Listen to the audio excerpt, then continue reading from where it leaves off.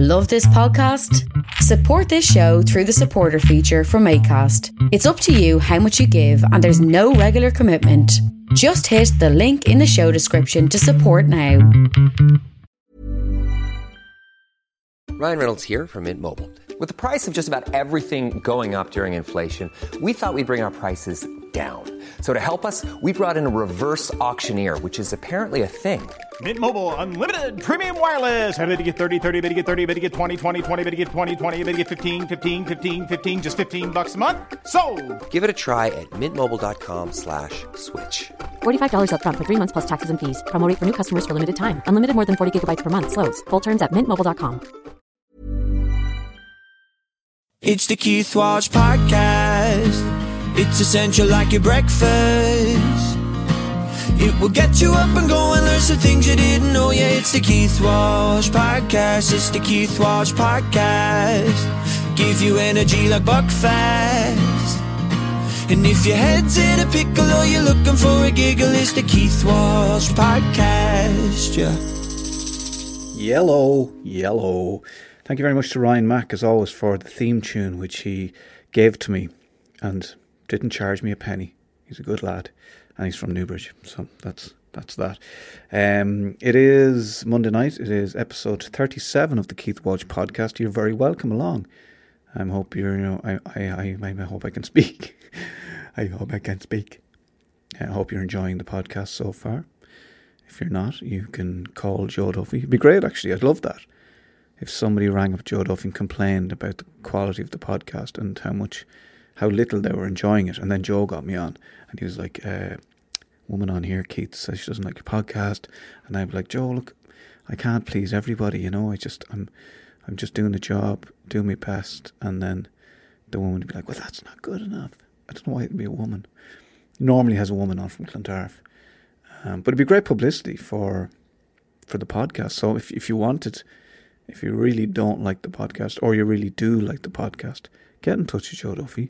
Give him a shout. Say, listen, I want to come on, complain about this podcast, the Keith Walsh Podcast. It's not what I paid for. Even though it's free, it's not what I paid for.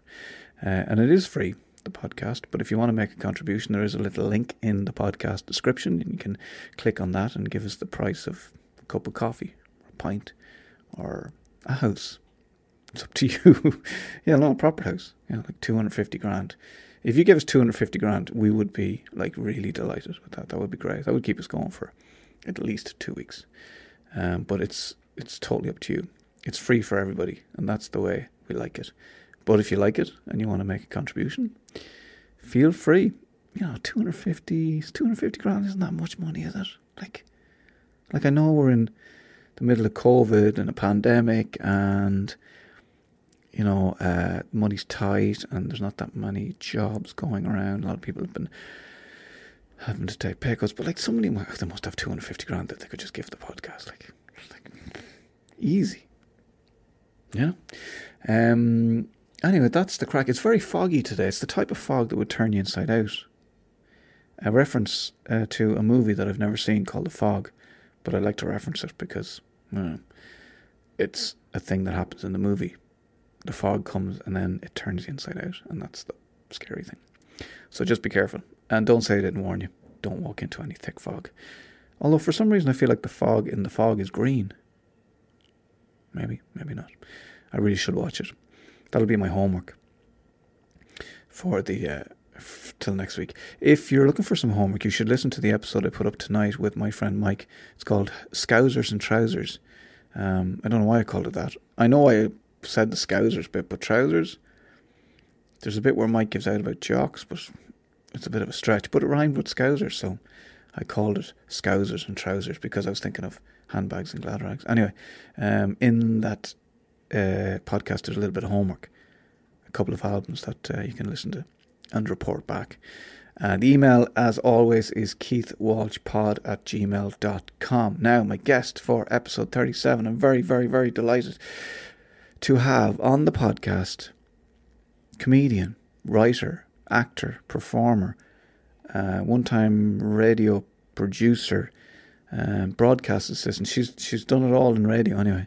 She went on to work in television, stand-up, TV TV, with her own TV series, which we talk about. Nowhere Fast, it's called. She's now living in London, and she's a writer. And she's writing on shows like Have I Got News For You, as well as writing her own other TV show. So she's quite busy. And yeah, I think she managed to survive COVID. The initial hiccup, I think, for them, and when I say hiccup, I shouldn't say hiccup.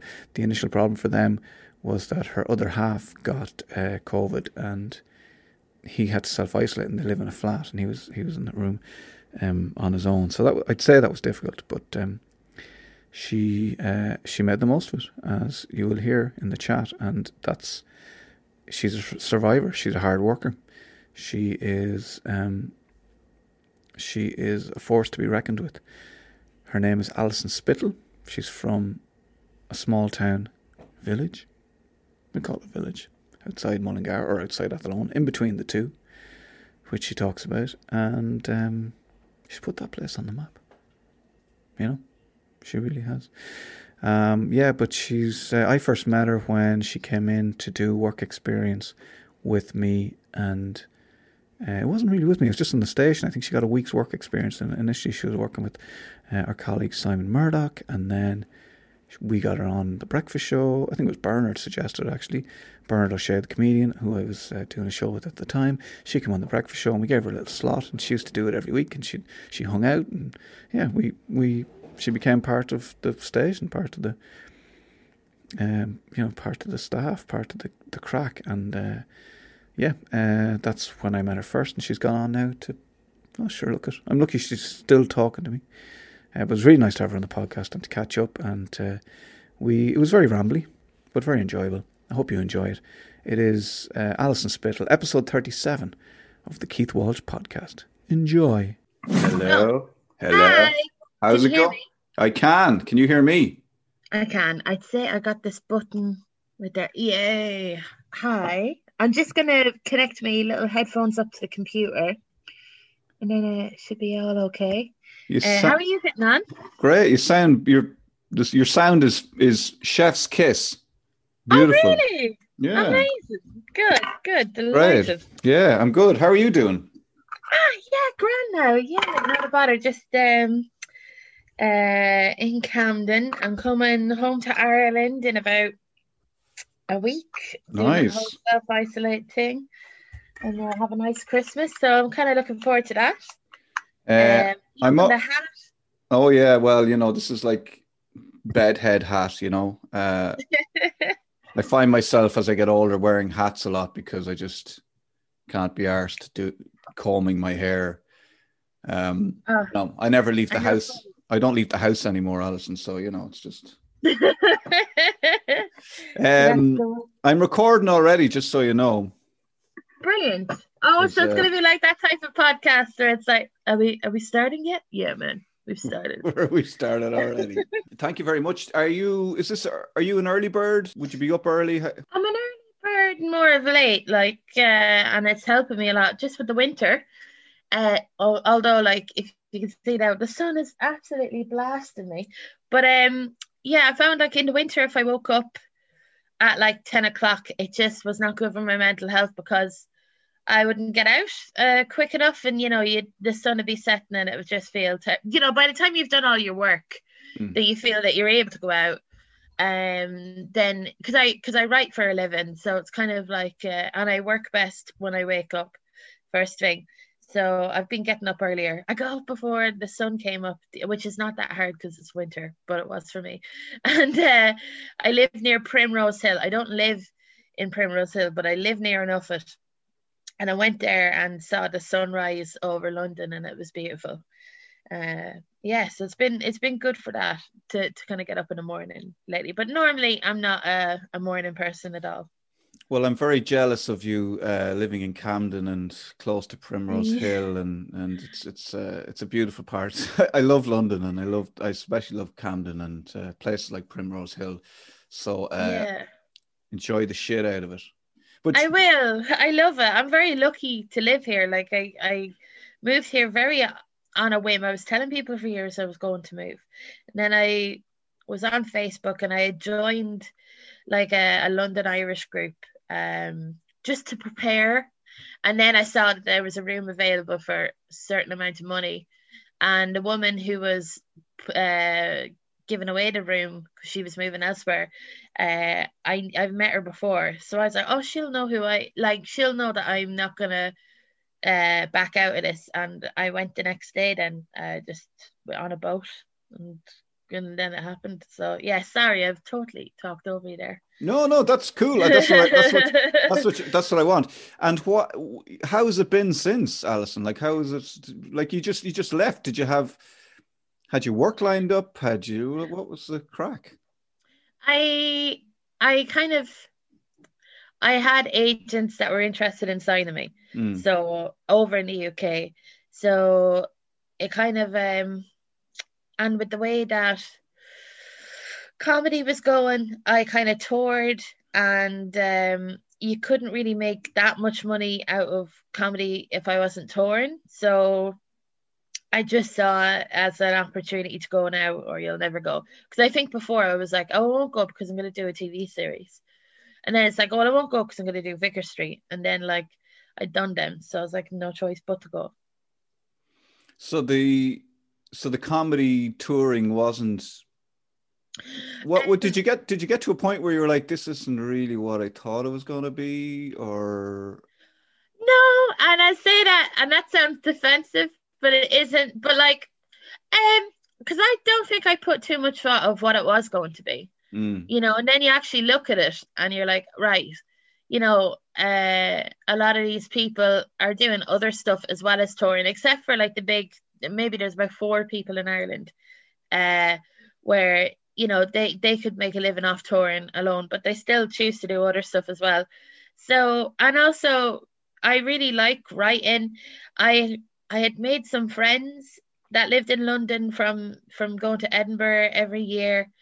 A lot of my friends had moved to Glasgow that lived in Dublin. So it felt like there was there was nothing kind of holding me back. A lot of my main friendship group had moved out of Dublin at that stage.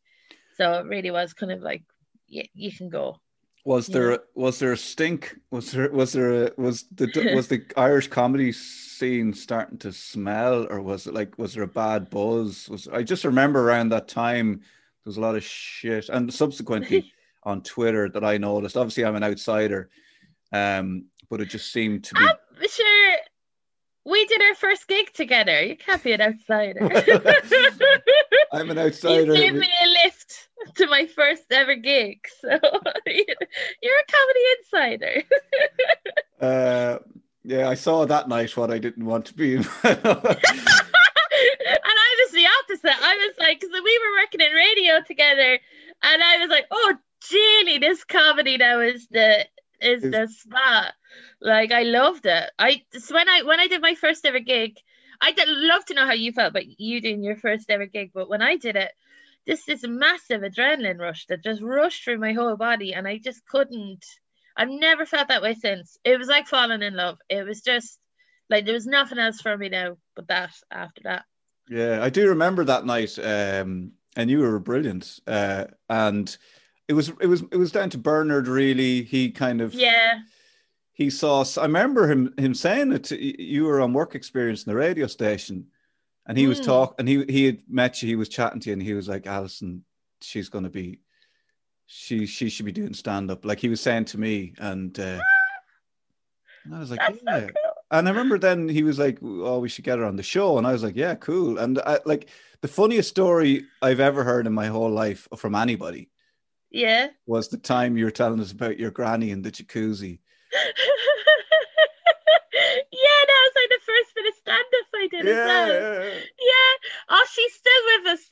Is she? Oh, great. And she's like, I was looking through, I don't know about you, but since the lockdown, I have been very vicariously going through Google Photos where it tells you what you were doing this day 2 years ago, 1 year ago.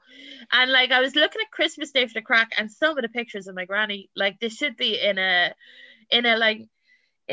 portrait gallery of like, just I'll show it to you. I'll show it to you, and you can describe it actually right there. We'll find it.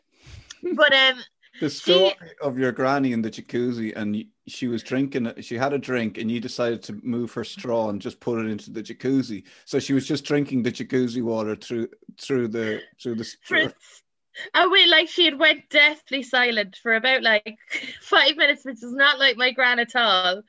And we honestly thought we killed her, and we were almost doing an alibi between us, and it was. But then she coughed up and she said, "What she like?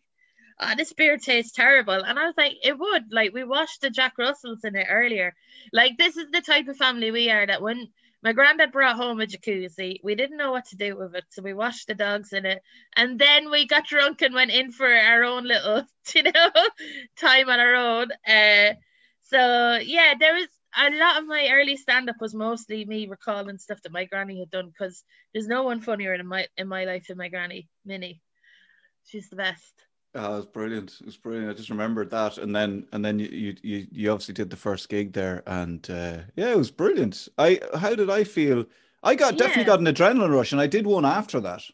Did you? Where'd you do it? I did another one in Portlaoise, I think, which didn't go as well, as in I didn't feel the same. I didn't get the same buzz out of it, and I'm a terrible man for. There's something I've only figured out late in life is if something. I'm the type of person, if something doesn't work well for me, kind of fairly quickly, I don't. Now when I do something, I'm enjoying the process of getting better at it and working on it, and and seeing it through to the end and sticking with it, and seeing where it goes. Whereas there, I was like, oh fuck this shit, that wasn't good, not doing that again. Whereas I should have just done a few more. I should have just I should have accepted it didn't. I mean, you're never going to feel the same buzz as your first. I never did. Even when I did the Tree Arena, never the same buzz. Never the same as that gig in Portlaoise. No, wow. No, never the same. And I laughed when I came, because I said to myself in my head, I was like, surely now, because it was St. Patrick's Day Comic Relief charity gig, and I did it for 2 years, and I was like, surely, if you're gonna feel an adrenaline buzz, it must be now. And I did it, and I was like, no. Not the same as Cavanaugh's and Portlaoise. Not the same. Yeah. But even if it's 1/10 is good, it's still worth doing it. As long as you're getting some sort of buzz off. But it's like heroin, the more you need more then to get the same high, that's from yeah, that's it. That's exactly that's what I heard. That's what I've heard. I did one recently. I went back and did a stand-up set. Is that what they call it? With Kevin McGahern was on. It was I think the Comedy Crunch it's called in Dublin. Oh, lovely. I was preparing for. Do you remember I met you? I was talking about this show I was going to try and write. So I wrote a one-man show called Pure Mental anyway, and we're touring it next year. I'm supposed to be on tour this month. That's super exciting. You went super quick. That's because when I met you, I was like, oh, he won't be that won't be ready or that, for ages. And it's great that you're going in with it full hilt. It was great to talk to you about it, because I didn't know who to sort of. I was trying to think of who would I talk to about putting it together, and you just came to mind, and it was great chatting to you, because you were able to talk to me about producers that might help or people that might get involved. And then I thought you actually made me think of another friend of mine, Janet Moran, who's a director and a performer, and she's ended up directing it. Delighted. That's cool. And she very much helped me write it as well. So in preparation for the writing of that, I did a bit of stand-up just to see how the stories would go down. And I think that went all right. I was too nervous, I think, and I think I cursed a lot. Kevin gave me a few notes afterwards. Too much cursing. I was wearing a baseball cap backwards as I am now. He took that off my head. Before I went up on stage, he said, that's comedy, no 101. Don't go upstairs wearing a backwards baseball cap. And that was my safety blanket. So no, but it was good. It was good to do it. And I had before the lockdown, my plan was to do a few bits like that in small clubs just to get my nerves in check Confidence. and confidence and all that. So, but then the lockdown happened. But we did half the show during lockdown. We did a half an hour of it. And now we've another tour. We have a 20-day tour booked for next year. That's so exciting. That's brilliant. I just have to say I really appreciate you meeting me that day. It was fortuitous as well, because you were only just home for a few days, were you? Yeah. I love giving other people advice that I can't take myself. Like, swear to God, there's nothing I love more than to go to someone, see what you can do now. And then I tell them, and then I never do it myself. Like, it's But you have done it. You've done your own show. You've written your TV series. You're writing now. You're doing all those things. Yeah, that's true. I think for the amount of advice I give, I probably do about 10% of it, and I do all right actually. Actually, yeah, feck it. But I love talking to people about their dreams and their careers, because there's nothing more kind of pure than somebody's hopes and stuff, and it's nicer to talk to someone about that and to help. And just because I was given so much help, like, I would never have done stand-up comedy. Never have done stand-up comedy if Bernard didn't encourage me to, and if you didn't give me a lift. Like, swear. And how the hell am I going to get to Portlaoise? So, like, yes, I am very thankful for that, and I do like to kind of pay it forward a bit. Whether you want it or not, I'll give it to you. No, I wanted it. I definitely wanted it. The way you're just like, I mean, I suppose doing something like that is brand new to me. Writing is brand new to me. And you're kind of thinking, who do I know that's doing a bit of that I trust, that I could talk to, that would, because I don't trust everybody. And I have spoken to people in the past, and there is method to their advice. Do you know what I mean? Like there's a few wrong ones out there that will tell you all sorts, but you were a very good person to go and talk to, and I have to apologize to you as well, because when myself and Bernard finished up on iRadio, we were sort of almost like being kicked out of the building. I think I did another week, and I said to you, would you please try and download and put onto CD some of our sketches and stuff? Because you were there in work experience. And I feel like you might have been trying to do that without anybody seeing you, and I might have put you under undue stress and pressure. This is something that's been in my head since. Oh, that's very nice. No, I was absolutely devastated when you left, because like, well, just because of, I suppose I've no ambition to work in radio now, so it's grand to talk about. But like, I felt like, when did I join iRadio? I joined iRadio for work experience for college in springtime, and I think he had launched maybe in the winter or something like that. So you weren't long at it. It must have been 2008, 2009, was it? Yeah, it was. It was around that time. And like, I was very into I-105, 107. I knew that the Galway station had like a certain amount of prestige about it, because it had a year or so ahead. And also, I'm from Westmeath, and I'm very proud to be from the Midlands, and I felt like a youth station in the Midlands that wasn't Dublin centric. I thought that the Midlands had its own identity, and I was very into the brand of iRadio and very into iRadio, and I felt that the breakfast show with Bernard and Keith was just, for me, was like just like, so I have very big interest in radio since I was a young one. I went to college for it. It's what I loved.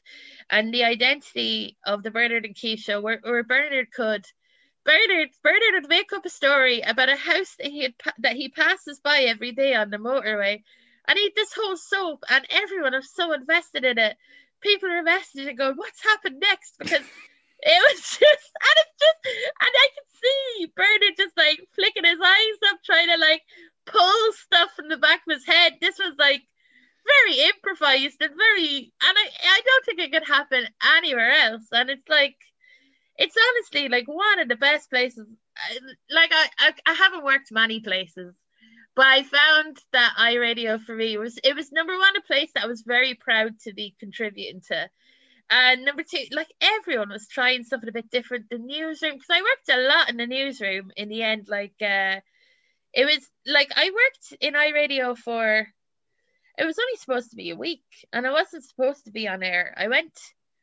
It was like Simon Murdoch had the mid-morning show, and I was supposed to sit in and watch him do the desk, and he'd just be chatting in between the songs, and I was telling him, he kind of asked me, like, you know, that kind of, I'd say all DJs have this kind of conversation with people that do work experience. Oh yeah, how'd you get into radio? And I was like, well, Simon, it was basically you listened to Ricochet when I was younger, and he did an evening show where you could text in and tell him, you know, whatever funny answers you wanted to do. There was no Twitter for me at the time. Twitter didn't exist.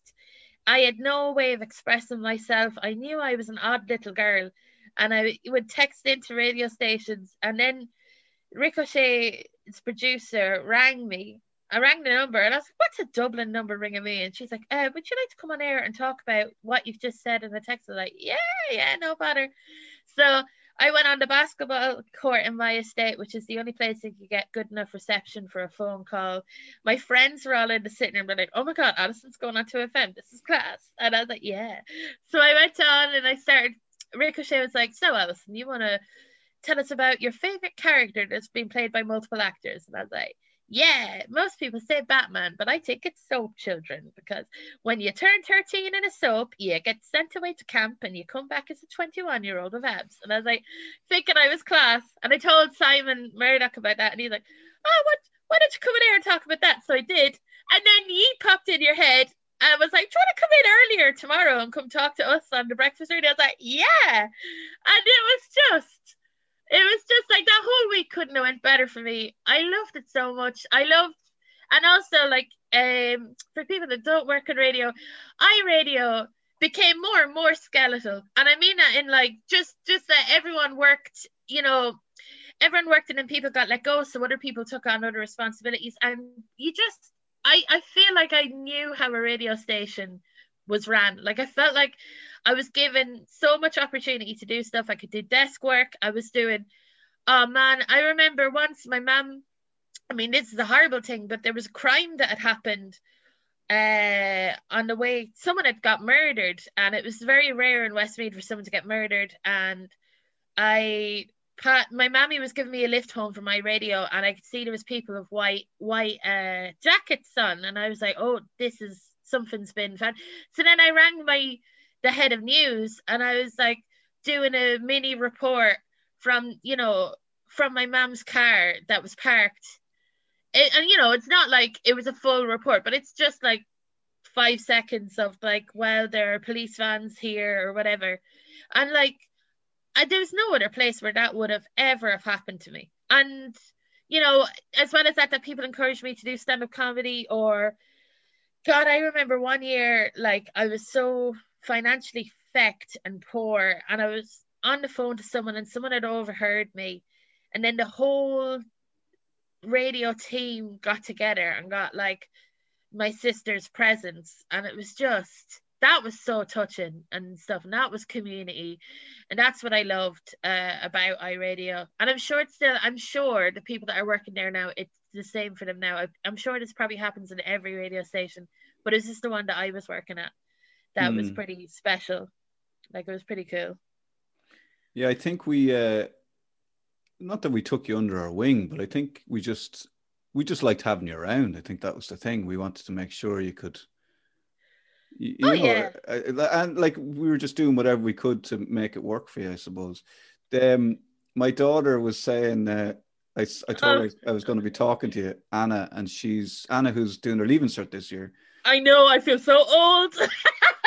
And she said, I remember you gave out to Alison once. And I was like, what? I never gave out to Alison. She said, yeah, she was doing my nails, and you said, should you not be doing some work? And I said, I was probably joking. I think very much so you were joking. I was like, when Anna used to come in, there was like, we used to have like pretend that, because I was still in college and stuff, it was good crack, but and I like it. I like it when kids come into places, because it's just a break from the other way that you're supposed to act. When there's a child there, you're fully allowed to go, oh, this is my license now to to do what I really want to do. And I really wanted to race the office chairs and pretend they were horses. So that's so Anna was my license to like pretend that the office chairs were horses. And I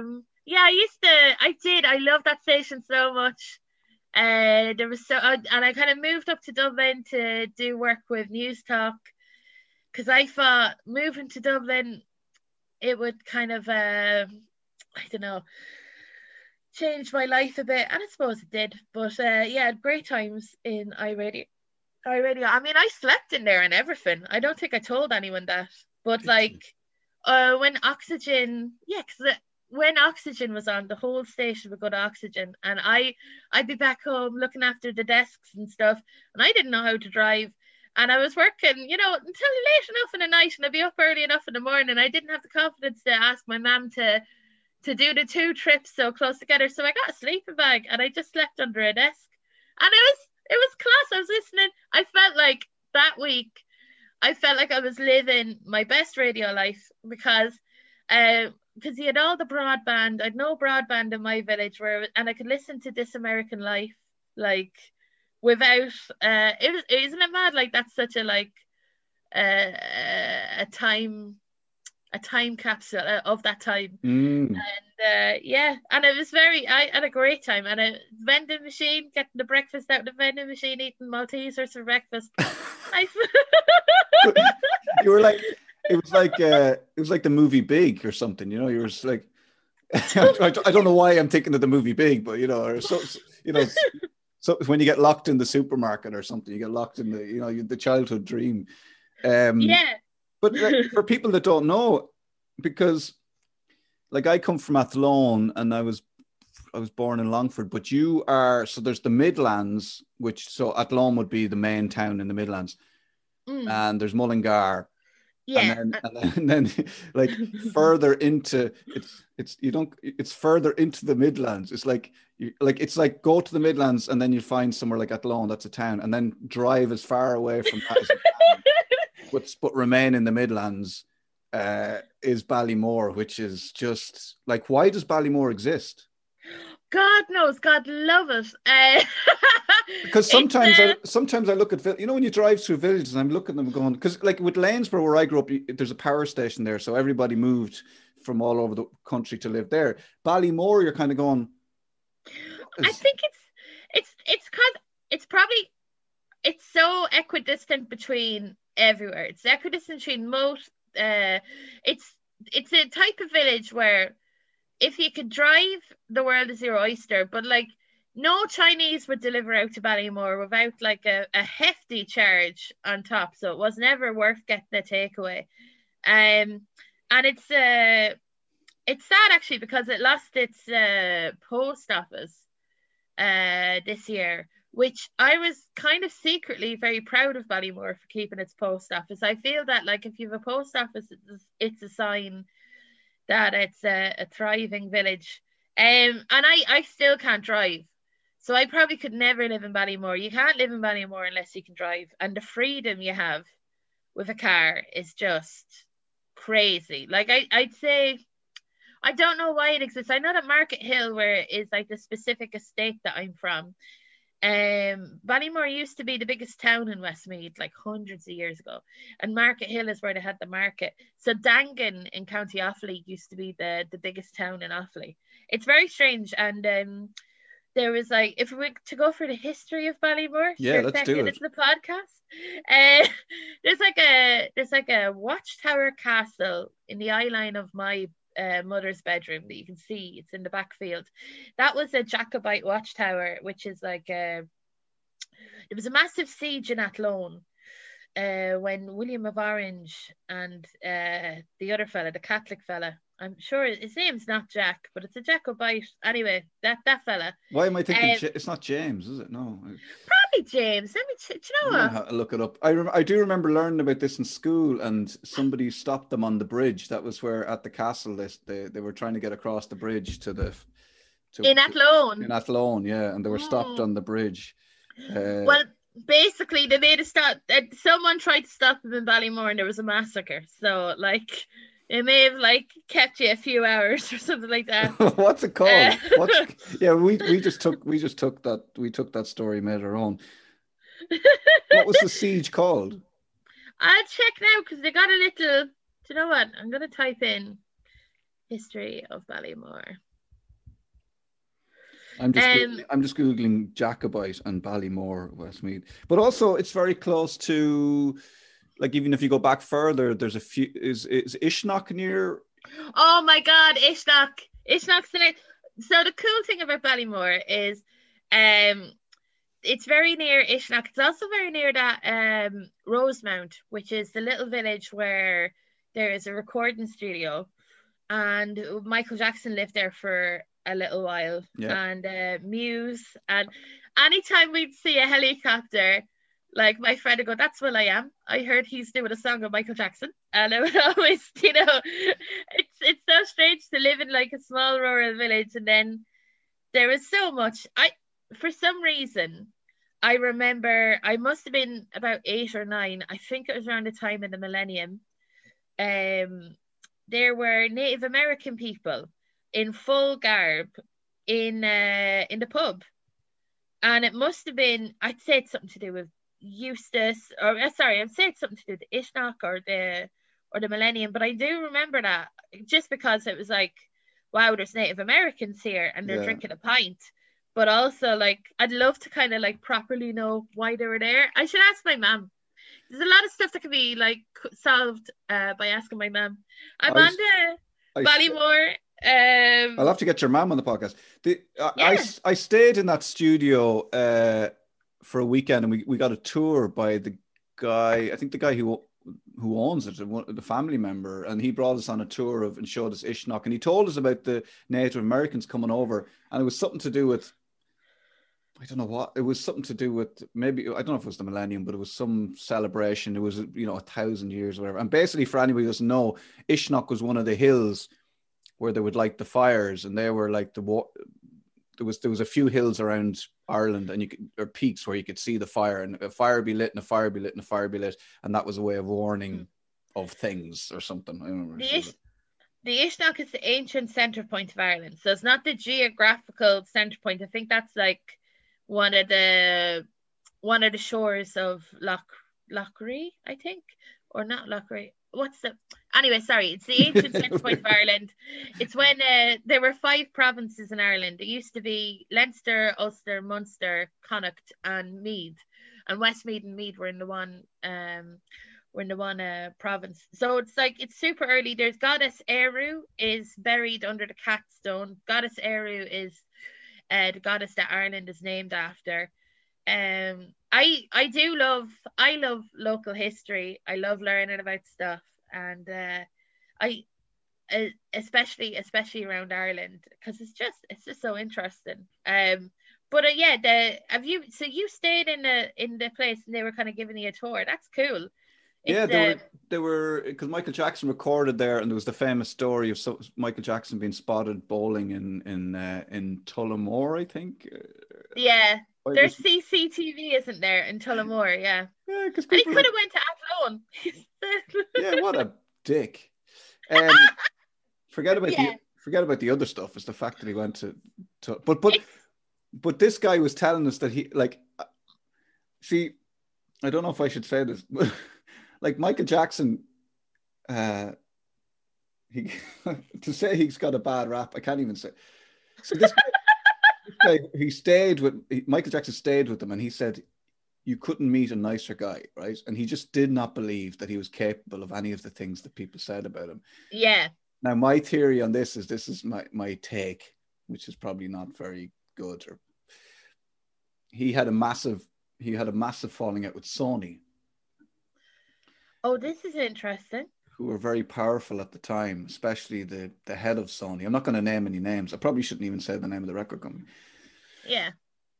But he had a massive falling out with some very powerful people. And I kind of feel like there might have been some things that were said about him, spread about him, rumors to ruin his life and ruin his career. But I could be totally wrong. Yeah. Because I watched that. Did you watch that documentary that the lads had brought out, the young lads? Yeah, I don't like, think. I don't think I saw it. It's very compelling. Like, cause I still want to mention Michael Jackson. I did like a post. I literally forgot like what he did. And I know that sounds ridiculous, but like, I don't know, COVID and everything like that. And I found this old picture of a shop in Athlone that said, this is Michael Jackson's favorite store. He browsed here for an hour, and I just thought that was hilarious. And I shared it, and then someone was like, "You're telling me that you would share the thing about this, horrible pedophile?" And I'm like, you know what? You're right. But also, he's a massive part of pop culture that it's not like I'm never gonna give him money or anything like that, but am I gonna beat myself up if I hear Earth's song and not feel a bit excited? That's the kind of way I feel about it. The way I feel about it is I do believe that he did what he did, and it's like because I heard the testimony of the lads, and it just said to me, and I know what you're on about record company. I know like Mariah Carey fell out with her record company because she divorced the fella that was the head of it. And there's some real good YouTube documentaries about like the shady elements of the record industry that you can look up. But I feel that Michael Jackson did what he did, and the record company were like, it's like, look, come here, if my enemy turned out to be a pedophile, yes, I'd be hopping on top of that. Of course I would. Who's your enemy? I have a few. But like, if they're beyond retribution, I'd be delighted then. I'd be like, not only did that bastard steal my pen, but also he's a convicted pedophile. Like, there's always knew he was a bad one. So like, they're both like valid, I hope people understand when they listen to this. We'll just get back to the American native tribes who came to Ishnok. Yes. Chiefs from Native American tribes have spoken reverentially of Ishnok, and in 2001, Ishnok hosted a summit where Native American chiefs intermingled with Irish natives and shared respective histories and traditions. So they just came over, and they were on horses and everything up on top of the hill. They were honestly. I remember I must have been so that was 2000, so I was about 11, I'd say. And I just remember being overwhelmed by the size of the headdresses, the guard, the whole outfit was just, it was like, I suppose that's the whole point of those types of outfits. It's ceremonial, isn't it? It's to give a sense of ceremony. And it felt like I was in front of the Queen or someone. It just like there was a, yeah, it's mad that I remember that. I'd say you would, because I mean, like, it's not to live in a small village and then just walk into your local pub and there's Native Americans there and it's not a film. It'd be fairly shocking, wouldn't it? Yeah, it's like when Ray D'Arcy came to Moat Supermax to sign autographs, and I queued out there for ages. You get overwhelmed by the sense of occasion. You do. Oh, God. But especially, I suppose, like somewhere like Ballymore, when I'd imagine when certain things happen, they're your standout moments. Like, the time the Native Americans were in the pub drinking beer, and the time Ray D'Arcy came to Moat. Oh, any other highlights that you remember? Were they the two big ones? No, I wasn't there, but it was big talk in my village for a while. There was a drive-by shooting, and genuinely like an air gun, so it wasn't a real gun, but it was like a real like attempt to make, like, it happened outside the shop apparently, and people ran into the shops. It's about 2 years ago. I moved out of there a long time, and do you know what? While we're chatting, I'm gonna Google drive-by shooting Ballymore. Was it a gang? Are there gangs? Are the gangs active in Ballymore? Was it a gang thing? Hip hop? No, they're not too. Oh, look! Oh, Keith, I'm looking at I've never looked at the Wikipedia page for Ballymore, but my name is in it. Like, no way. Yeah, that's crazy.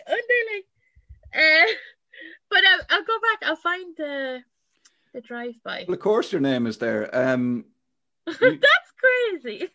You need to look for the drive-by. Yeah, I wonder, was it gang related? Were the young people have the young people of Ballymore started listening to hip hop or trap or but gangster rap? When I was young, I used to listen to like So Solid Crew and like, because I'm originally English, like my accent is English before, and got changed that pretty quick. But I used to live with lads that were like from England as well, and we kind of had this thing in our head that like, oh, because So Solid Crew were big at the time, and Craig David, and it felt like we used to just take pictures of each other on our disposable camera, just like doing hand signals and stuff. It was very embarrassing. I hope those pictures do not survive. But here we go. Breaking news. Westmeath Examiner. Drive-by shooting in Ballymore. Gardaí have rushed to Ballymore following reports of a drive-by shooting in the village. The incident occurred around half an hour ago. This is quick. Wow. At High Street, in an area where the village's businesses are concentrated. That's true. Like the shop, the petrol station, the chipper. It's all there. It's understood that the apparent target was not injured. A car has been burnt out just a short distance from the village and what is believed to be connected to the incident. More on this to follow. Wow. So wow. Oh, what? Wait there. Sorry about this, Keith. No, it's okay. I thought you were going to say that you were one of the suspects. I haven't had a phone call yet. The suspect has since moved to London and now lives in Camden. sometimes seen in Primrose Hill with an air rifle. Yeah, it's believed she brought her gang from Ballymore over to London with her, and now they're operating. Yeah, we're operating in Camden. So yeah. Wow, Ballymore, holy shit! But then, did you shoot your TV series in Ballymore? I shot like a bit of my documentary Culture Club in Ballymore, right? But the TV series itself, because of the budget, a lot of because of the budget, you can't shoot. Because of the budget, you can't shoot a certain amount away from the GPO, or you have to pay the crew and staff more for travel. So a lot of stuff that's made in Ireland that isn't like supported by the Offaly County Council or some other kind of board that helps. That's why like you'll see like films with help from Kildare County Council, and they show locations and stuff. So we filmed a lot of all of Nowhere Fast in Swords in County Dublin. Okay. And I was very skeptical at the start, but I understood like, you know, we're working within like the budget, and there's some of it though there was the first scene we had to do outside, and I looked and it was just so flat and so green, and I was like, this feels like Westmeath, and you could see like a plane go over your head. And I was like, hey. But so we filmed most of it in Swords. Most of it in Swords are around that area. There is a scene. I thought it was filmed in Ballymore, but there's the scene where you're drunk and you're staggering home. And I think you get off with some young lads outside the pub in a car park or something. But I was convinced that was Ballymore, because that would have been huge, wouldn't it? To go back, like I'd imagine at the time you must have been thinking, I really love to go back to Ballymore and film it there, because it would have been huge for the village. Yeah, there's a lot of stuff I think I do that I go, I hope Ballymore is proud of me. Do you know what I mean?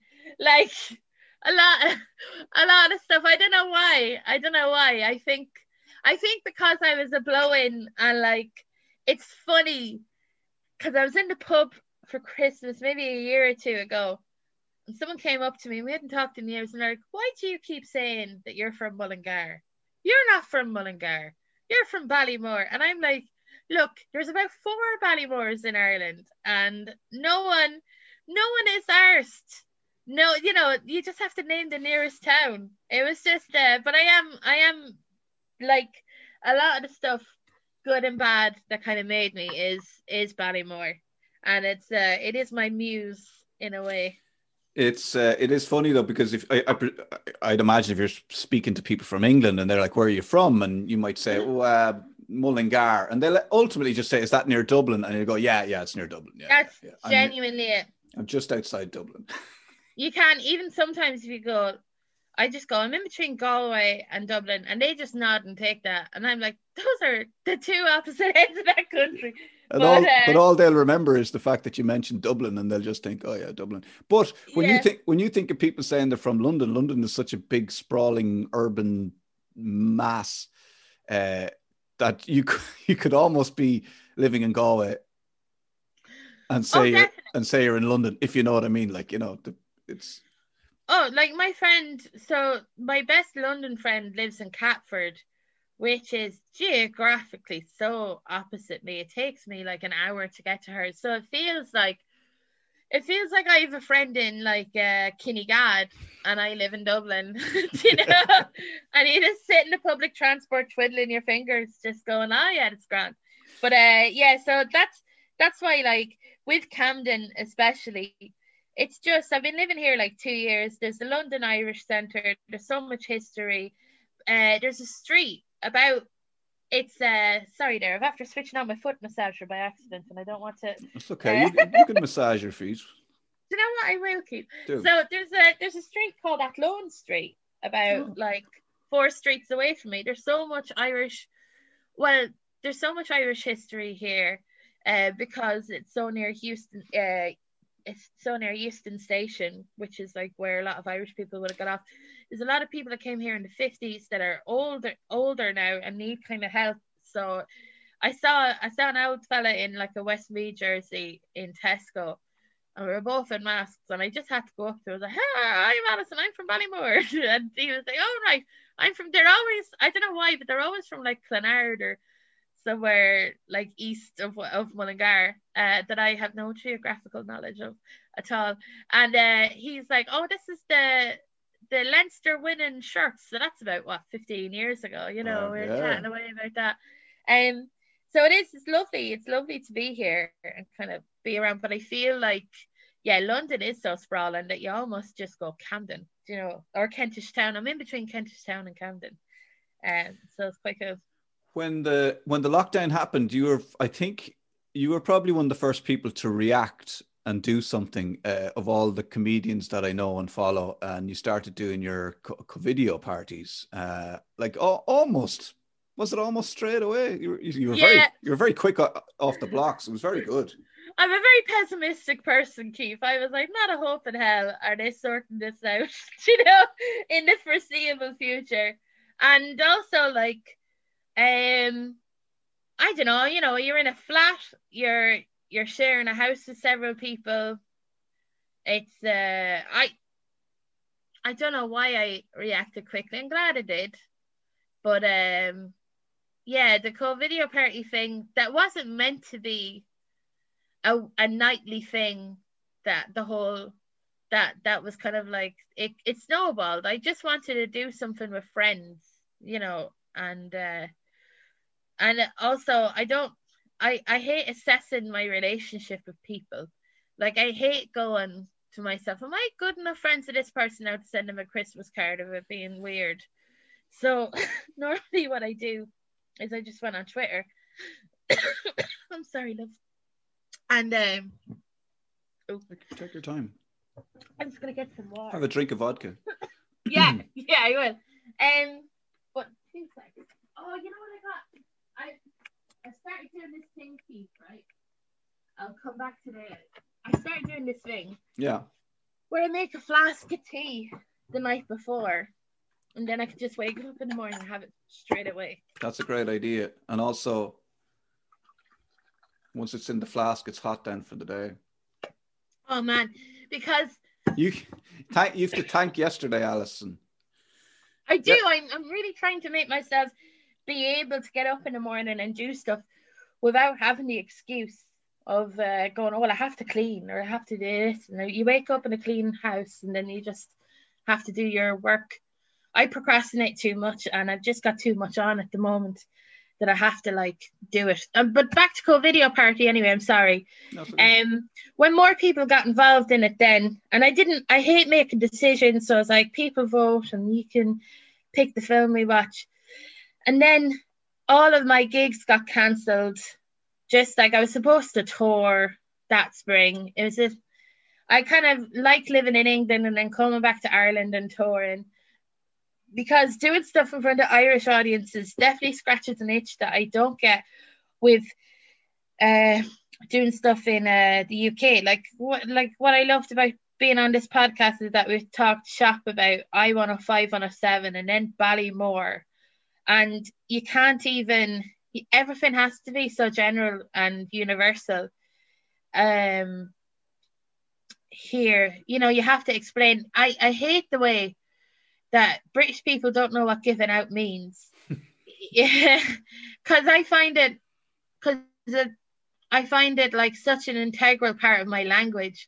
To say it, I know it's the equivalent of to scold someone, but to give out to or to give out about, it's such a beautiful phrase that means so much, and yet I think that scolding doesn't quite hit it, So that's kind of like why I like coming back to Ireland, is like I kind of unfilter myself and go, giving out and just chatting about stuff. I find like when I moved to Ballymore and when I moved to Westmeath from London, I felt very self-conscious about my accent, just very self-conscious about like the way that my dad would make tomato and cheese sandwiches and Scotch eggs, and I love my dad. I get on so well with my dad, but my dad is so English that like even I feel colonized by him. Like that's how English he is, and it's not cool. It's not cool to be English, and fair enough. It shouldn't be. It's not like I am disagreeing with that. I have read a history book. Like before, I used to be like, why are people so down on the English? And then I read up it and I was like, yeah, they're right. But I'd always observed Irish life. I'd always observed village life. And I always wanted to be really part of it because it felt like a puzzle to me that I wasn't able to figure out. And then I became so ingrained into it, and now I've moved away, that I'm finding it very hard not to. And also when you moved to Dublin as well before, and I'm very happy that I worked in I-105, 107 for my early part of my life. But when you went to college, like you'd get people would be slightly tiny bit demeaning. It did, a bit of slagging or whatever, oh, you're such a culture. And it's like, yeah, and what of it? So I've always felt like I've always taken on an identity that's not mine. And with being from the country, I took that on, and now it's very hard to separate myself from it because I fought so hard in my head. I was a blow-in. I was never born in a place. I was never stayed in a place where I was born. I didn't have like all of my second cousins going to school with me and have like a natural social group kind of made for you. I didn't have the protection of having an older brother that played in the GAA team, so people could leave you alone. So it's kind of like I really kind of like got myself into the culture of living in a village, and it's very hard to separate myself now. And then so just to explain, the Covideo party was. Oh yes. I was in my head. I was going. How did we get on to? Anyway, it doesn't matter. I'll always bring it up, no matter what subject will come up. I'll be like, I love my dad, I really do, but. No, Covideo party. Yeah, I'm a culture and I'm proud. What of it? So Covideo party is like a thing where people will watch a film together at a time, at a specified time, and people will tweet along to it. So it's like, watching the toy show together, where you would tweet, oh, isn't that kid that way or that kid that way? Mm-hmm. And then you're just watching the film, so you're like, isn't Jim Carrey gas? And it's something to make you feel like less alone, because we're just not going to, and I think maybe the reason why I got on it so early is being a stand-up comedian, you're required to be in a room with people. People are required to be in a room together to share this experience. And I just knew that was not going to happen for ages. And that was the thing that people are going to miss out on. And I missed out on. So I created Co-Video Party more for myself to have small talk with people and to chat about films. So we'd all watch a film together and tweet about it. And then like I started dressing up as the characters that day because I had nothing else to do. I had no work. So what, you know, of course I was going to dress up like Robin Williams from Jumanji, because I had a dying houseplant and a very, very free day. You know, I had nothing to do. So it was really good crack. And I did that every day for 100 days. And then I gave myself a break. And we've been doing it kind of twice a week now from now on. That's been grand. But it was a stroke of genius. Like, it was up there with Tim Burgess from the Charlatans doing the album listening party. So you're in good company there. And definitely one of the highlights of the lockdown. The three things I remember from lockdown was you doing the Co-Video party, Tim Burgess listening party, and then Paul Heaton from the House Martins in the beautiful South was putting up pictures of him with famous people, and you had to guess who he was with. And basically he did this World Cup.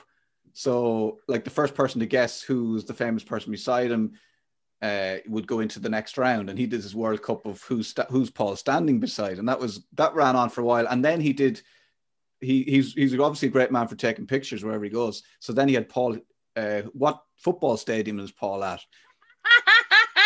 And he did a World Cup of guessing what football stadium Paul is at, and it was brilliant. It was just kind of anything that lifted the. It was just a brilliant use of social media, and as you say, like just bringing people together and giving them a focus and taking our minds off what was actually going on. And did it lead to anything? Like, because I know, like, was there? Well, okay. When you were in London and lockdown happened, you lost your gigs. Were you? Yeah. How was it financially for you? And I don't want to devastated. I don't want to be rude, but I want to talk about it.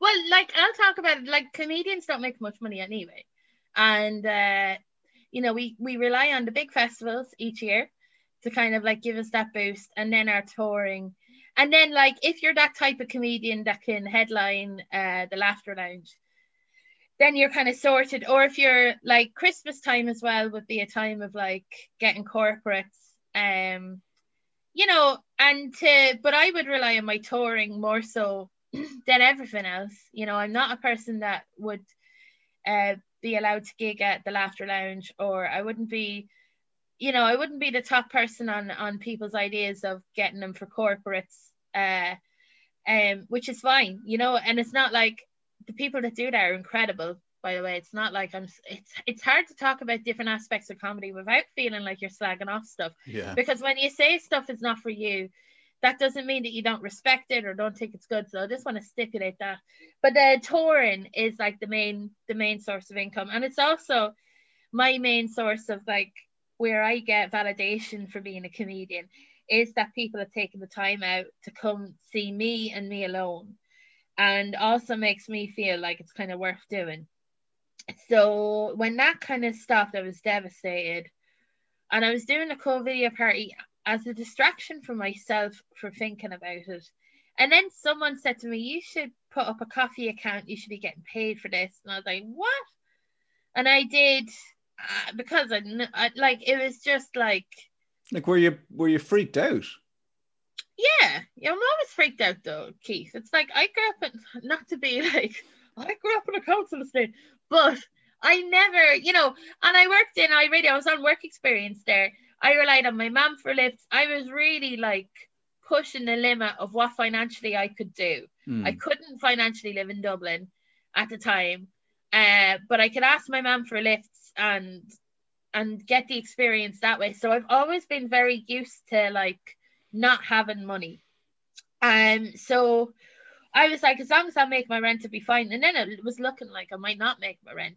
But then Co-Video party happened, people were financially, and I just had to accept as well with myself that you'll get paid for stuff that I kept going to myself, but I like doing it. And I think this is a big thing that I need to sort out with my life anyway, is that I have always had this guilt of being paid for stuff that I like doing.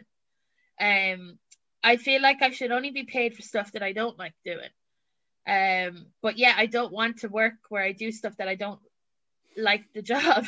So it's very hard. So like especially with this, I kind of had to like say to myself, you are worthy of being paid. If people want to pay you, you can't.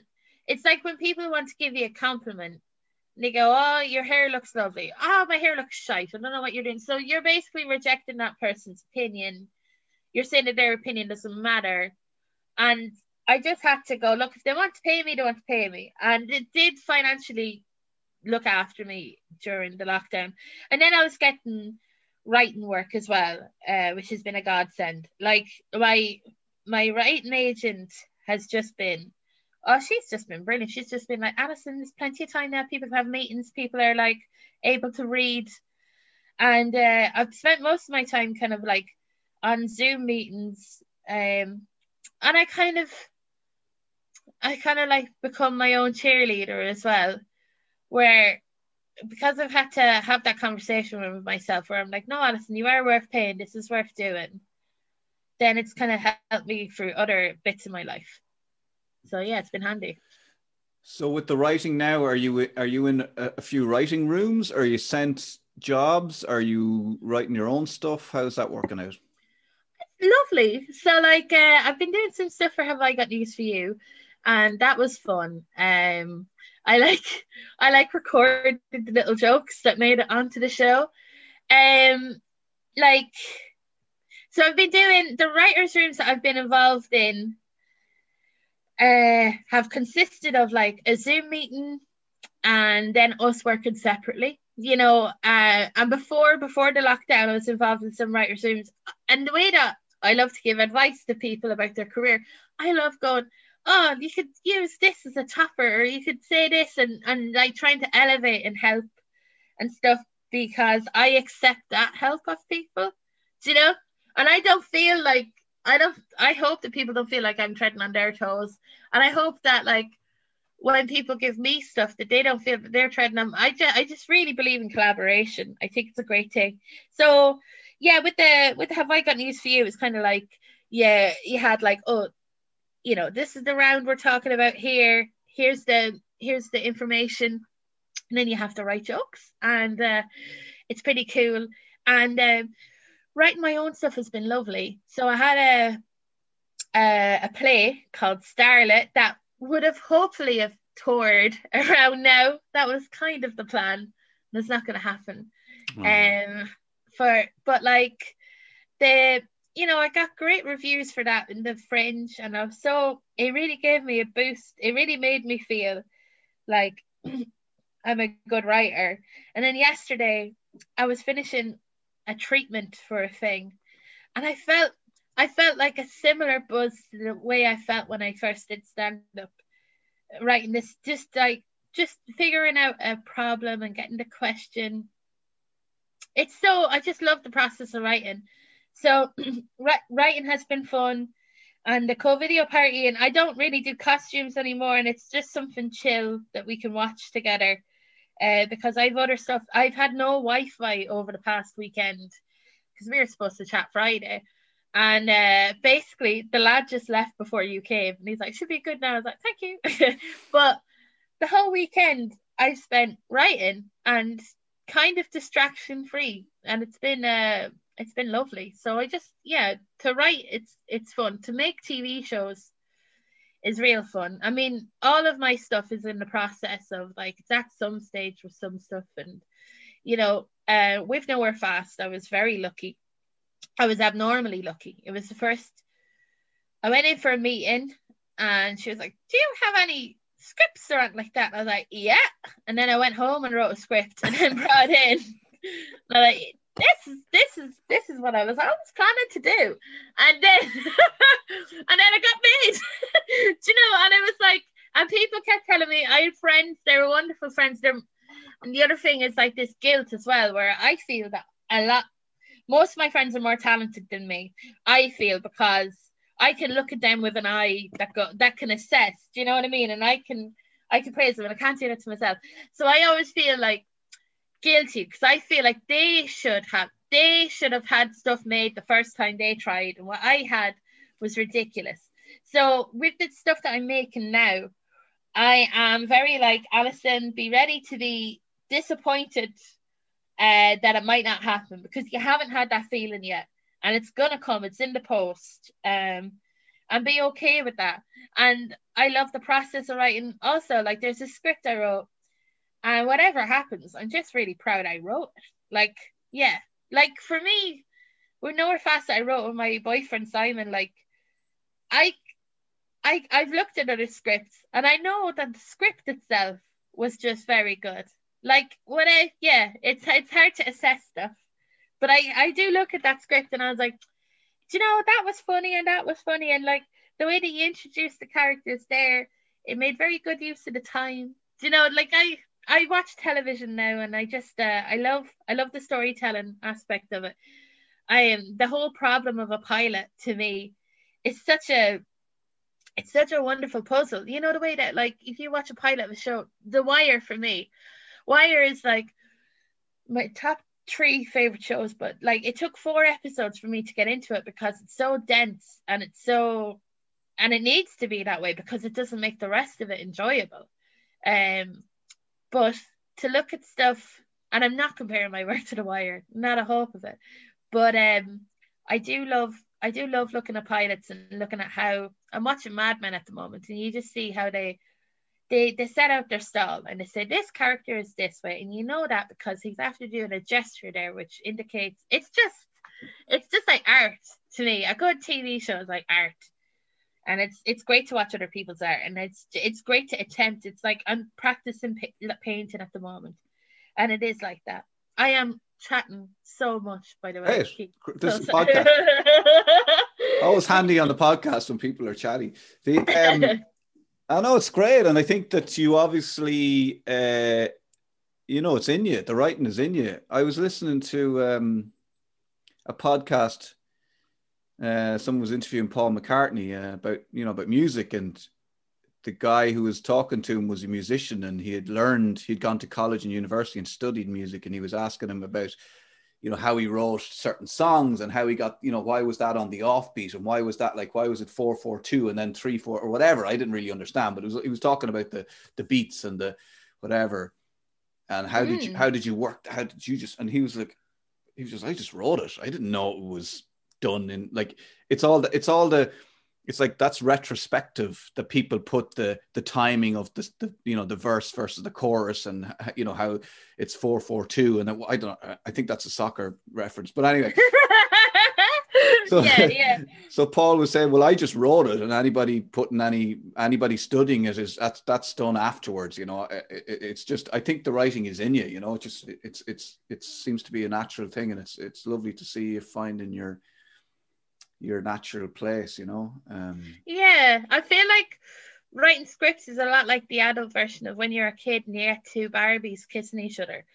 Where you're just like, no, I can't. Yes, you must. Mwah, mwah, mwah, mwah, mwah. Like, you're just doing that with your imagination, and you're like, where can this character go?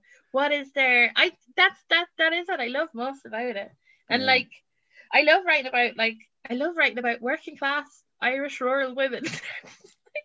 That's my favorite. Like, I've been looking at like the treatments and scripts that I've been coming out with lately, and they're all like women. There's one that I really am enjoying kind of writing, and it's about, well, I love Martin Scorsese, and I understand when people say, like, people get angry about directors and they go, oh, there's no women parts in these films, but like The Irishman for me was a piece of art, especially the last hour. I know it's long, but the last hour of just like, you have a Robert De Niro who's physically falling apart, age is catching up with him, he can't shoot his way out of this one, he is going to die, and he's to make peace with his daughters whose life he has destroyed through the choices that he has made. And they're like, oh, why doesn't she have more lines? Because she doesn't want to fucking speak to him. Sorry for swearing. Like, but like, her silence is her weapon against him. It's hurting him. And to say, I don't know how you would have done that. It's also, it's based on just that kind of stuff drives me mad. Like, I don't know, maybe it's because like I'm very into people's relationship with violence. I watch chipper fights all the time, and I don't know why. Like, I do. It's like one of my favorite hobbies. So, what were we chatting about there? Sorry, just before I brought that. You're writing. Yeah, no, I think you're right about the. It's a good point. I really enjoyed The Irishman, but and I think that it's.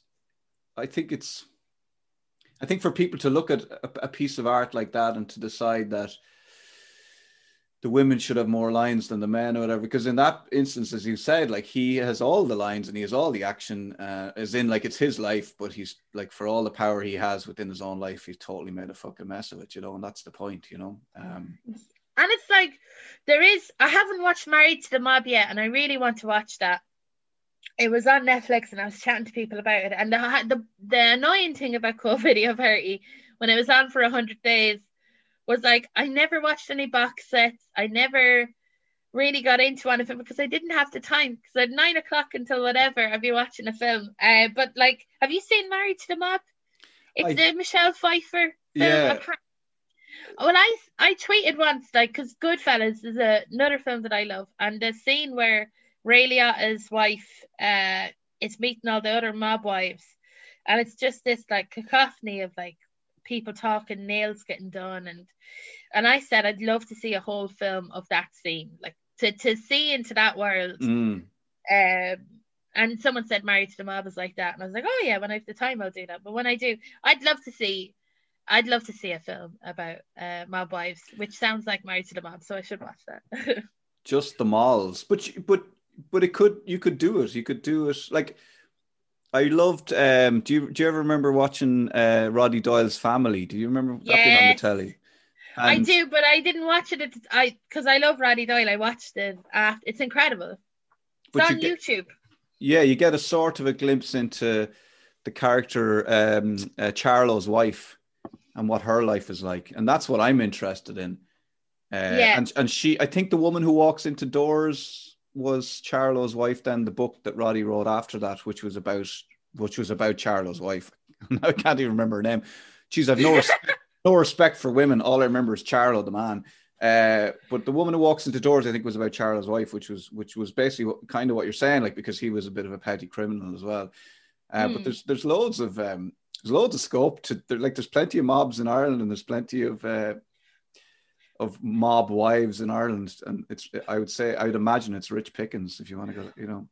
Oh, I'd say so. It's like, I'm always interested in the Tudors, but I'm not interested in the royal family that much. But it's that whole, like, you know, it's that whole politics thing that I think probably comes with petty criminals. I'd say it's the same. I'd say that's why people like stories about the royals so much, is that they can kind of see the petty politics within their family that could work within the way that like a Tudor kind of court can. And the same with criminals. You know, people that watch stuff about criminals, it's not that they're criminals, but they can understand the concept of loyalty. They can understand betrayal and not living up to, you know, your father's expectations or whatever. And that is what makes it so compelling, is that type of thing. But what we need now is for a traveller woman to start writing. Yeah, definitely. I would love to hear that. I'd love to see that. I'd love to hear that.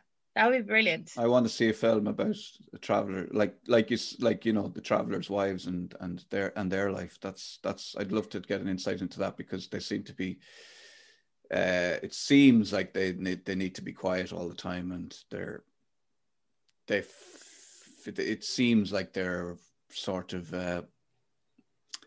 they're expected to behave a certain way and kind of keep quiet, but that seems to be changing as well. And I'd love to see a female writer coming from the traveling community, and maybe there is one out there already that I just don't know about, and maybe it's down to me. I need to do a bit more research. That would be amazing. It'd be great. It'd be really. I'd love to see. I just love to see stuff from people's perspectives. I think the time for like I would find it weird to see like a movie about travelers from a person that wasn't a traveler. Like, I feel like it's not their place. Do you know what I mean? And I feel it's coming from a nice place where they're like, yeah, I want to like see, I want to lift a lid and kind of see the world for what it is or whatever. But like, I can't, that has to be from the person that's involved in it, you know? Totally, yeah. It has to come from that community. And I'm sure it will before long. You need to write a movie about find out who that lad was that did the drive-by shooting in Ballymore, and then I really do. write about his girlfriend. Wouldn't it be amazing? Well, I am writing the thing actually about that. Not that, but like about the girlfriend of a petty criminal.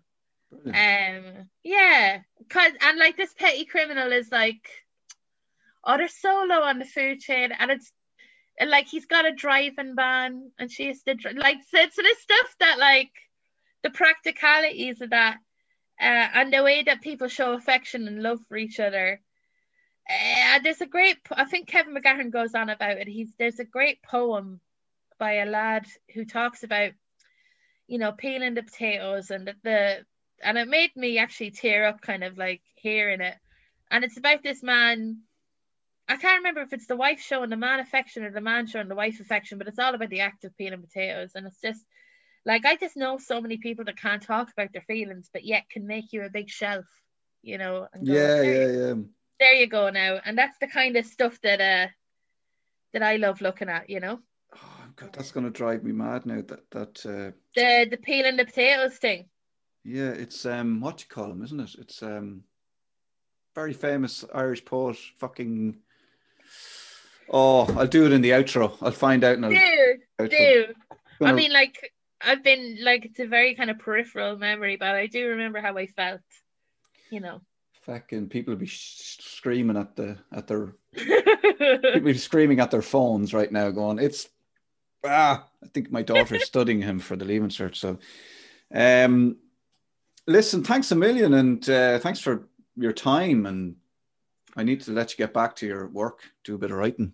Oh, no bother. It's been so lovely chatting to you, and thank you so much for being involved in my life, and you've affected it in a very positive way. So it's nice to be able to come onto a podcast and publicly thank someone for that. Oh, well, thank you very much for looking after me in iRadio, and you've been very kind and very nice. And that's it basically. Well, thank you for downloading the sketches onto CD for me, and for do you still have it? And for looking after my daughter when I brought her into work. Yeah, I think I still have them somewhere. They're probably here.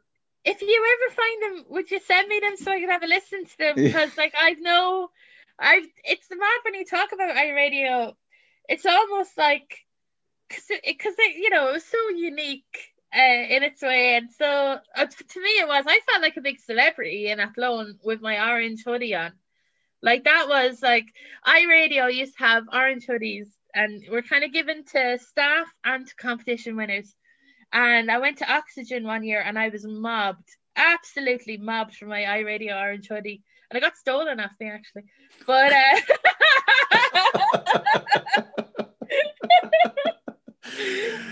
oh God, crazy times. I'll have a look for the stuff and send you anything that I think might be you might like to hear. Oh no, seriously, it doesn't mean, don't worry if I'm not on it, by the way. Just send me the stuff that you did with Bernard, and I used to have my own little sting as well. Alison's starting to happen. Alison's starting to happen. The only thing, if there was a lyric in that song, which I was like, oh, that's a bit, because obviously you're a bit younger than me, and there's a lyric in the song, and we're playing like Alison's starting to happen. But we didn't mean it, because the way he meant it was different the way we meant it. There's Alison's getting her tit pierced. I think he used to have to bring the fader down when it got to that bit.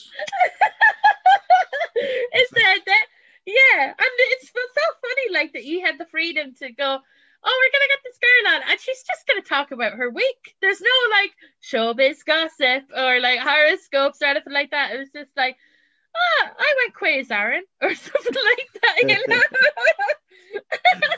Yeah, it was Um, perfect. It was perfect. It was the lemon heads. Allison's starting to happen. yeah. Well, look, I've after talking over you several times, and you've done a nice clean outro, so I'll let you say goodbye properly now. The great thing about these podcasts is you can just you can just keep going. Listen, best of luck with you. Best of luck with the writing, and I'm going to watch Have I Got News for You now and see if I can spot your jokes. Well, I can send them to you on WhatsApp. Oh, dude. Yeah. There's like one was like, this is how proud I am. One was like, you heard the audience go, oh, like as if like, Ooh, wow. yeah. And the other one was like really lighthearted. So I felt like I felt very proud of myself that they were both on the different ends of the scale. And it's like, yeah, it's grand. You got the dig in. And could you tell me the jokes now, or is that too much? I don't know if it's too much at all. One of them, right, was Athena. I'm putting you on the spot now. No, you're cool. I'm gonna get up the WhatsApp and we'll see. I feel like because you mentioned it now, there might be people listening going, I want to hear the jokes. So one of them was like an intro for Baroness Varsi, who is a conservative peer, and she's lost a significant amount of weight since the start of this year. So when you go into writers' rooms, you kind of get a lot of information on them, like any news articles that they've been in, any interviews, and you can pick up stuff. So often you'd see, I could talk to you about like the mechanics of it. Like, go for it, yeah. So like when a TV presenter goes, so my first guest this week is a DJ, and would you describe yourself as a Kildare man now? Because that's the GA team you support, isn't it? Yeah, Kildare man, yeah. So it'd be like, so our first guest is a DJ and Kildare man, and this would have been like 2 bits of information that the joke writer would have found that has been provided by the researchers. So I guess that he'll be Lily White on the night. I have no idea. It's a terrible joke. But there's some sort of like, you can do a pun on Kildare. Like, I'm really talking myself out of this job now. But like... yeah, but you take the elements and you put them together and you come up with a pun or some sort of funny line for the... So often you'd hear them go, so once in an interview, Keith Walsh said, blah, blah, blah. I guess that means... So it's kind of like, yeah... The formula joke will always be the same, which is that you're kind of writing the punchline. You're kind of going person. So the most important bit of this joke is you're doing a bit of work. You're introducing the person. You're going to the audience at home. Here, you have you heard this name? Oh, you might know them from this. And then in order to do that, you also have to do a joke, because what's the point of being on a comedy show without making it into a joke? So it's important to like introduce the person, give the information, and then do a joke at the end. So with that, you're always kind of like the joke is the punchline. The last bit of that sentence should always make you laugh, because it's often like a comedy set. Like, you always finish on your hardest joke, because you want the audience walking away from you going, that person was funny, not that person was interesting, or that person, you could finish on like something. You often see in Edinburgh where like people will be doing like an hour show, and it's about their dad dying or something, and they'll get to the 40-minute mark. There'll be that piece of information that really kind of changes your perspective on the person. It really hits deep. Whatever that thing is, you do it at like the 40 or 50-minute mark, because people are getting tired. Right? No matter how funny you are, people are sitting in a dark room and they're going to look at their watch at one point. So you do that. So it kind of keeps them zoned in for another 10 minutes. And you kind of got that 10-minute window. And you always finish off by being funny, because you want them to not just remember that you have some perspective on your dad that's died, and has changed you as a person, but you're a comedian. So you want them walking away going, that person was really funny about their dad dying. No, isn't it a shame that person's dad has died? Because that's not what you signed up for as a performer. Jesus, I am talking Loads now. But anyway, that is it. Like I love writing jokes where you're solving a puzzle. Yeah. Basically. Where someone goes, because it makes you feel like a SAS joke writer, where they're like, not only am I giving you this task, but it's under these conditions. And then you have to go, oh, I can do that. I can make a gun out of fucking bramble leaves. We'll do it. That's, you can't. This is your mission if you're willing to accept it. Yeah. And I've had so many writing words like that, where they've gone like, right, this will be in front of kids. So, but you're really joking for the adults. So you have to like, you have to like do it with, it's so much, it just makes me feel like a proper person. Yeah, proper adult being given responsibility to solve a puzzle. It's great. You'll have to send me the joke and I'll read it out in the outro. Do. And the other one is like, it's a picture, it's the end of the show. So you're kind of the picture has to be the punchline. So you have to write a thing that makes the audience make up their own joke. It's just Love stuff that. like writing for Not Like on East View has been brilliant, and other places where they go, because they have the formula of what works for them. So they're like, they're not going to you, can I get 20 jokes on Boris Johnson? They're like, right, we have this picture. This is going to be the punchline. Can you write the joke leading up to it? I'm like, oh, I'll try. And when you do it, it's just like, great. Deadly. Well, this has been like Lord of the Rings. We've had several endings. I know. I'm so... None of them satisfactory. And it's wonderful. We didn't even talk about pricks and comedy. Like, oh yeah. Get me on again. Get me on again when I'm angry. I need to do a special with you just on that. Shit. Okay. All right, Alison, I'll let you go. I will get you on again. Cool. Best of luck, Keith. Thanks a million. Good luck. Lovely talking to you. Good luck. Bye. We never even got to talk about pricks and comedy. There you go. Alison Spittle, thank you very much for coming on. We had a chat about this and that, and we never gave out once, really, about much. But thanks for coming on. Really enjoyed chatting to Alison there. Alison Spittle. Watch out for TV shows, movies. Who knows? Who knows where she'll end up? Oh, someone at the door. Charlie, you get the door. I'd say it's the missus home. She's very busy these days. I don't really see her much. Very busy. She's a businesswoman now. She's got her own business. And she's nearly sisters. Nearlysisters.ie. And they got a few big orders before Christmas. Because it's the 7th of December as I record this. And they are up to 90, working 12-hour days. Pulling all-nighters. Ridiculous. I don't know. Sure, I'm just hanging around the house. No dinner. Just 6 o'clock, sit at the table, nothing happens. I don't know. What am I supposed to do? The clothes are piling up. Anyway, so it might be my wife. It could be my daughter. She's at the gym. It is my daughter. Hi, Anna. I should really close the door, shouldn't I? Anyway, yes, that was Alison Spittle, and thank you very much for coming on, Alison. Thank you very much for listening, as always. It is, I can't believe, episode 37, and my Anna. She doesn't care. She's feeding the dog. What have I got to say? Yes, if you want to get in touch with the show, it's keithwalshpod@gmail.com or keithwalsh.walsh@gmail.com. Either of those should get me. I'd love to hear your feedback. If you're an OG, if you're one of the original listeners, the original podcast listeners, you can just let me know. If you're listening to this before the end of 2020 or early 2021, you could be an OG, and we make a list of original podcast listeners called OGs, and you will be entitled to things like, I don't know, maybe I'll invite you all, as I said before, to the first live podcast, which would be cool.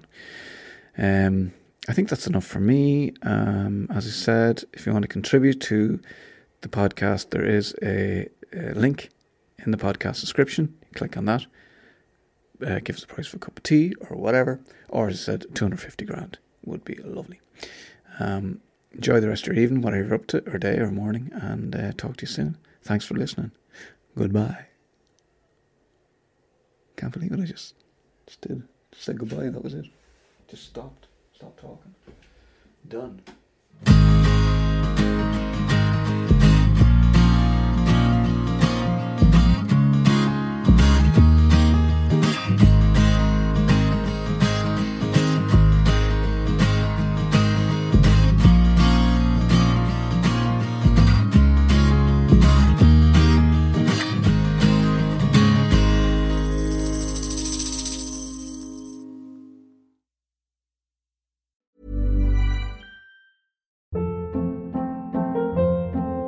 Hold up. What was that? Boring. No flavor. That was as bad as those leftovers you ate all week. Keke Palmer here, and it's time to say hello to something fresh and guilt-free. Hello Fresh. Jazz up dinner with pecan-crusted chicken or garlic butter shrimp scampi. Now that's music to my mouth. Hello Fresh. Let's get this dinner party started. Discover all the delicious possibilities at HelloFresh.com.